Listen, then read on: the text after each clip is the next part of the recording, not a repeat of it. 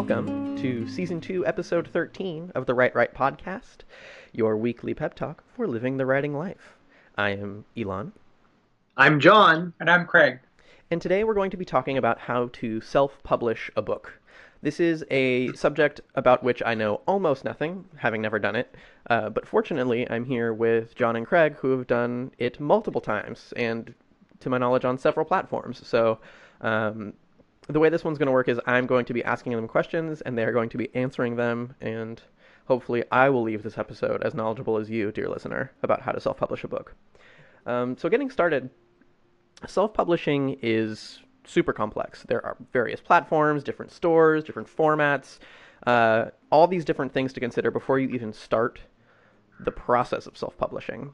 So I guess the first basic question that I have is, everybody knows about the Kindle store as a self-publishing platform, and to some extent iBooks, which is Apple's, and Google Play, which is obviously Google's. But there are some other platforms for self-publishing ebooks as well, correct? The biggest one, there's two that are sort of in the same category. There's Smashwords and Draft2Digital.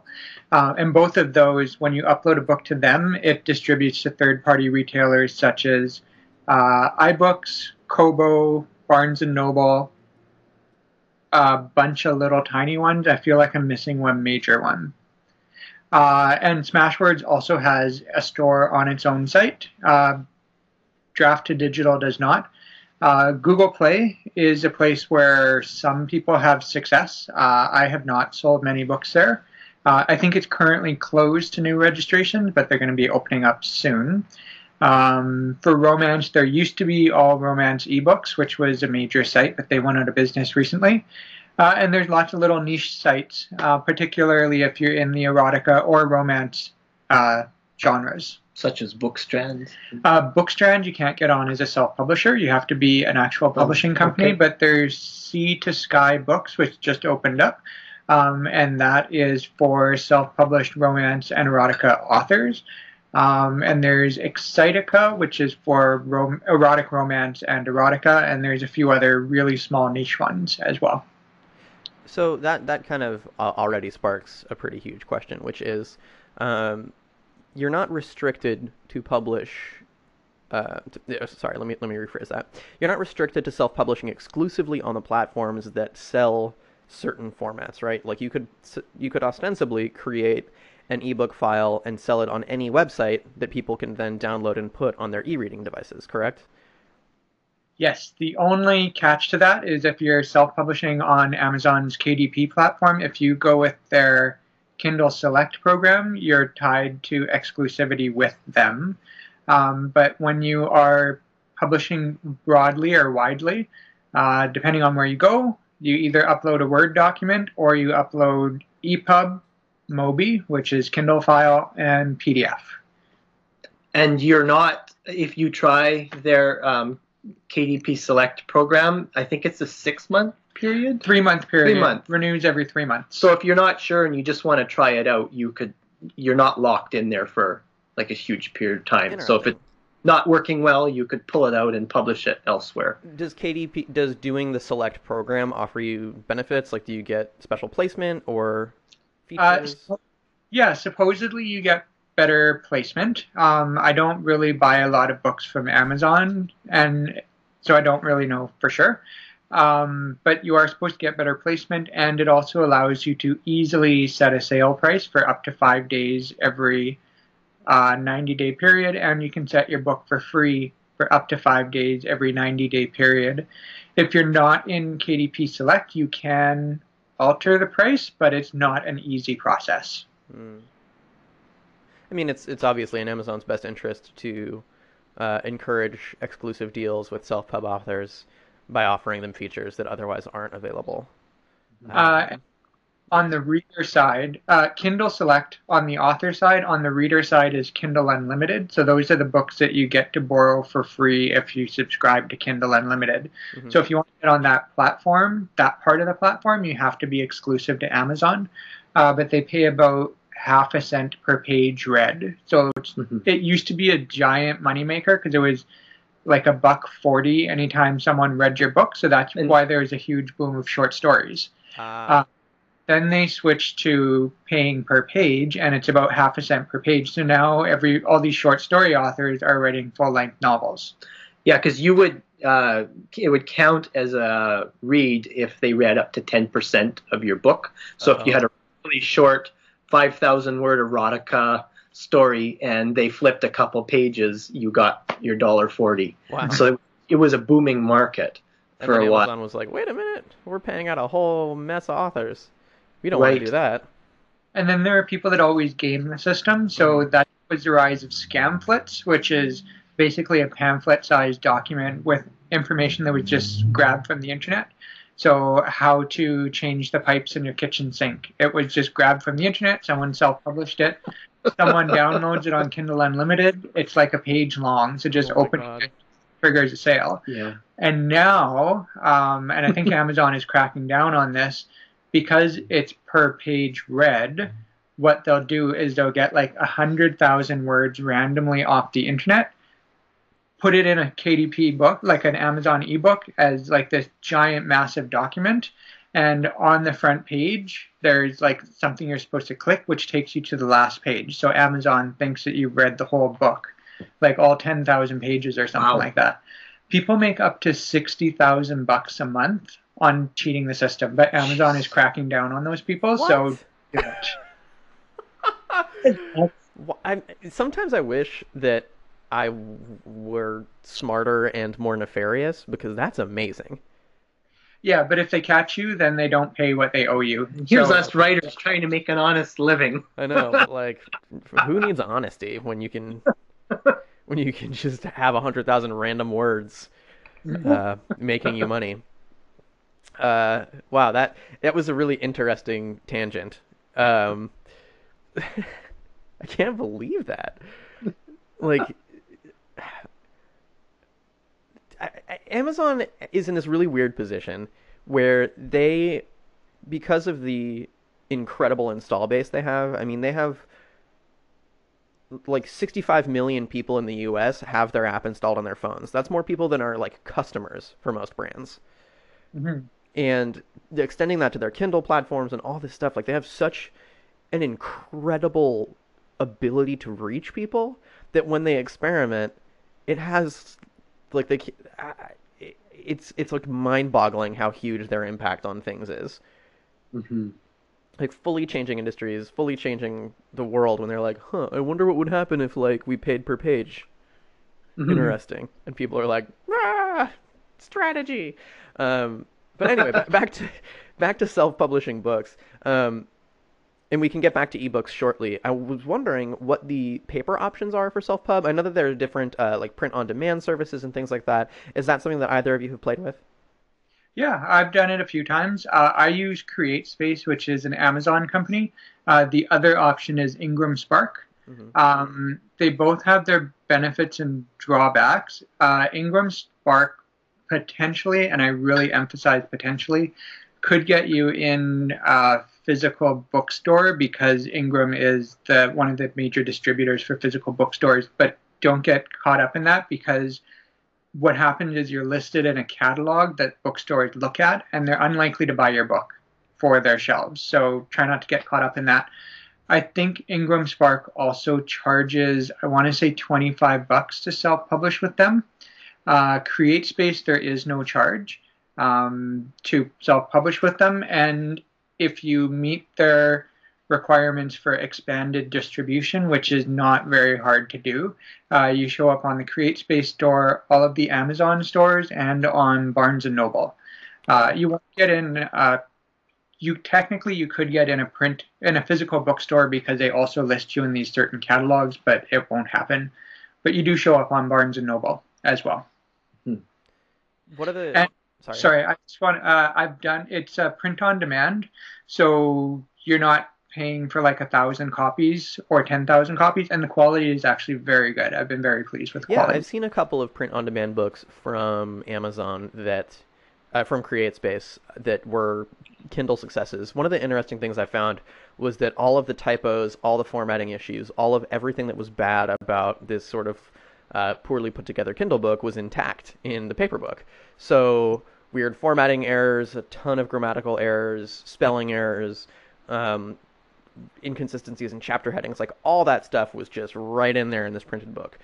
Because certainly a company of Amazon's size and scale doesn't have time to make sure that each book they print through their on-demand service is of at least middling quality.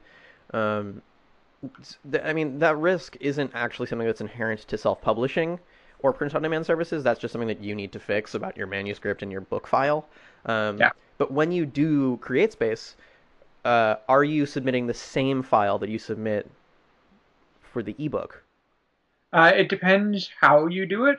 That's not how I do it, because I want my physical books to look exactly like something a big publisher would put out. So, for instance, that means page one starts, like the page numbering starts on the first page of the story, not the first page of the book. And then the first page of a chapter does not have any headers or footers, which is very difficult to do in a Word document. So I create about one PDF document per chapter. So I break it into individual PDF documents. So it takes me a couple hours to format a print book because I'm manipulating so many things to get it exactly how I want. Mm-hmm. You don't necessarily have to do that. I was with a small publisher a couple years ago that did print books through Lulu, and they didn't take that time or effort to do that. So page one started on page one of the book, and you had headers and footers on the first page of chapters. It didn't look as professional, but it didn't really detract from my experience as a reader. Yeah, and we recently put out a print book that had graphics in it. So this thing had like roses as one of the themes. So we actually had a rose graphic for the scene breaks. Scene breaks and chapter headers. And at the start of the chapter headers, there's like, in the Wheel of Time books or various novels you like, there's some kind of interior design. So although it's not on par with what an interior design company would do, you can get into some effects that show this effort that is beyond just here's some text for you to read, and that can make a difference if you're putting on a print book. Certainly. So this question, hopefully it won't evaporate before I manage to ask it. Do you know how it's printed? Is it just like, is it laser? Is it just like a normal printer? Because they're all soft covers. Yes. Yes. And it would be like a trade paperback as opposed to the mass market paperback run that you'll get. Yeah, it's trade paperback. It's nicer paper than you get in a mass market. Yeah. Should we talk about what these are? Just because there might be. I'm just thinking not everybody listening to this might know these terms. Yeah, go for it. So trade paperback is a little larger and it's a little more expensive if you go to the bookstore. So it's the one that's physically the size of a hardcover, right? But it has a soft cover. But it's soft cover, and it often is closer to the $20 range for one of these books. Whereas the mass market paperback is your small book and it's usually got like kind of newsprinty stuff on the inside. That's right. Very cheap. It costs them like just $2-3 per copy, and then that way they make higher profit. But in order, the trade off there is they have to go in units of like 10,000 or more. I don't know what the exact number is, but it's large quantities that are printed at once, and that's how they get that deal. Do you know how those numbers get determined? For traditional publishers, you said something that's incorrect. Actually, trade paperback is where they make the most money. Isn't it hardcover? Trade paperback. Hardcover is where the authors make the most money. I think so. And actually, it might be bookstores that makes the most money on trade paperback. Maybe I'm getting mixed up. I used to work in a bookstore. That's where this is coming from. So I'm sorry I interrupted your question. Oh, no problem. My understanding is that authors make the best returns, like their best royalties on hardcovers, but that publishers make the most money on the mass market paperbacks because of the low cost of production. That would make sense because the authors generally, like traditionally speaking, authors make a percentage of the cover price. So, the mass market paperback is usually under 10. And so you're making a percentage of that, and then it's more profit for the publisher. And it's not a huge range, whereas, if you're selling a $30-some hardcover, there's a lot more of a margin for profit per unit. So, but I mean, that's traditionally, if you are self-publishing, the print on demand that you get through, say, CreateSpace or Ingram Spark is that's your only option. If you want to do mass market, you're going to have to connect with a printing company, and that's big bucks. You can do, I think, mass market sizes through CreateSpace, but it's the same process as a trade paperback, so you're not actually making more money, if you know what I mean. Like, it's not an actual mass market, even if it's mass market. And I think size. you can do a hardcover through Amazon, right? I don't think you can do it through CreateSpace. You might be able to do it through Ingram Spark. Okay. I'm not sure. I've seen the hardcover option on Amazon for some books that I'm pretty sure are self-published, although we've never explored that option, so I'm not sure how that works. That's really interesting. But just out of curiosity, kind of a different tangent. Do you have a preference like as a reader? Do you prefer hardback, trade paperback, or mass market? As a reader, I like the portability of a mass market, but I also like, with a hardcover, if I put it on a table, I can just lay it down without having to hold it. So I prefer both, I guess. I like mass market, and that's more just portability. Although trade paperback would be my second choice. I only will ever read a hardcover if it's a book that, like, let's say Winds of Winter finally comes out and it's available in hardcover. I'm not waiting a year for the paperback for that. Yeah, totally.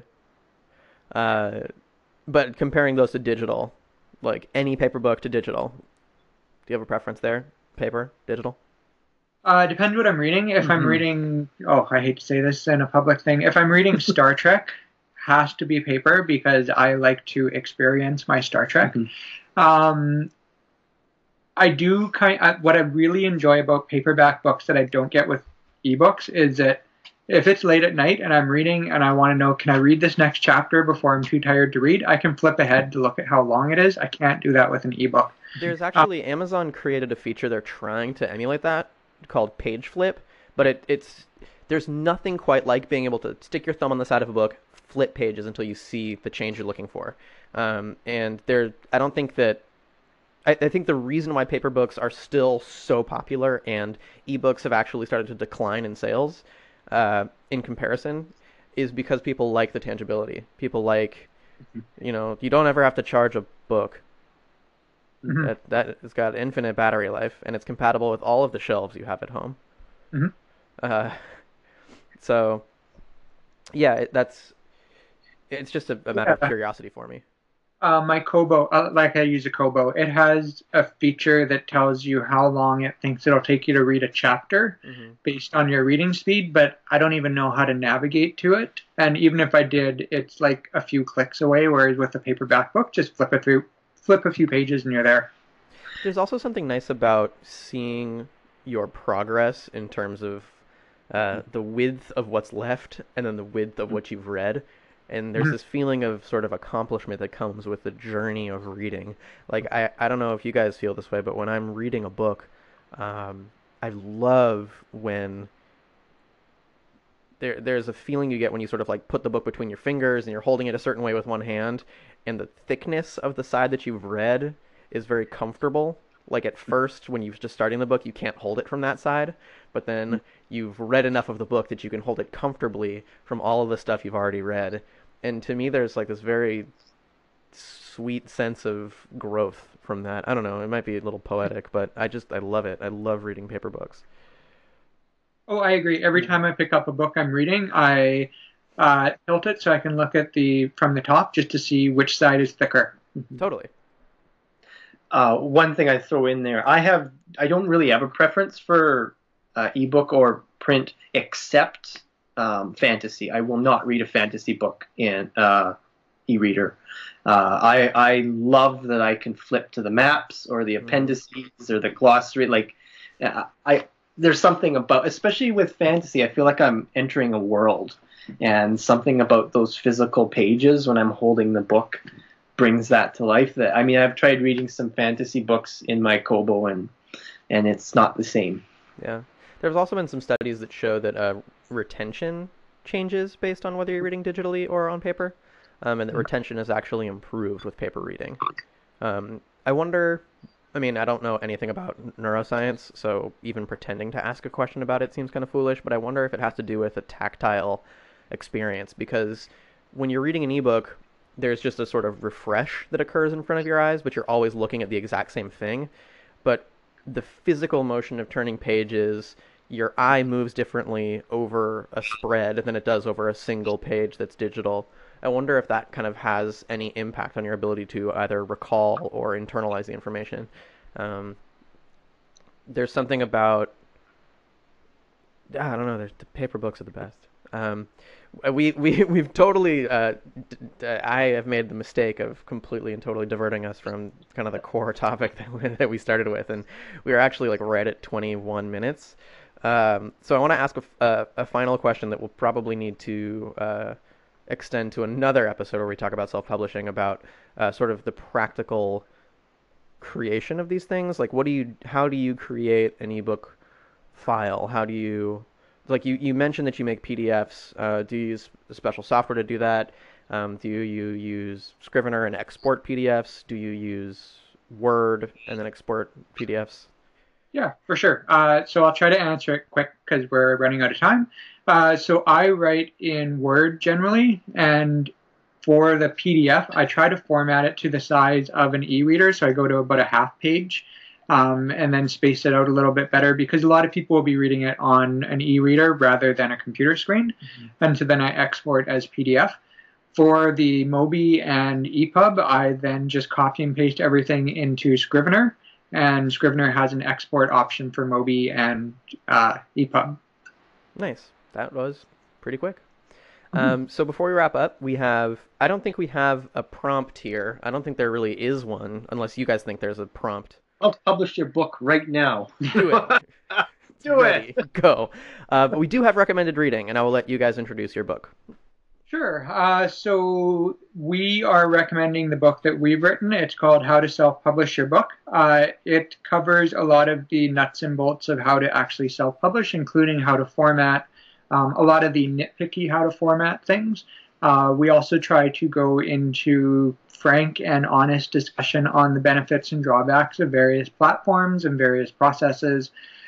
We try to explain how you can do things on your own and when to call in an expert and what an expert might be able to give you that you can't do yourself, or when you can save money and just do it yourself. So How to Self-Publish Your Book by Craig Gibb with John Robin. Great. That's right. And I think that's a natural segue to your question, where we didn't have time to answer it all. If you want more info, it will be in that book. So that's your prompt. Buy the book. Yeah, totally. It's okay. This is our podcast. We can say that. We can say, go buy John and Craig's book. Craig and John's book, I suppose, is how the authors are situated on the title itself. He's the author. He's just got kind of me there to give the editorial side, because we do go into editorial a little bit. That's pretty helpful stuff. Because man, I'll go back to it just once, but this KDP, or this CreateSpace book I read was just like an editorial disaster. Like I wept at seeing it. It was just such a mess.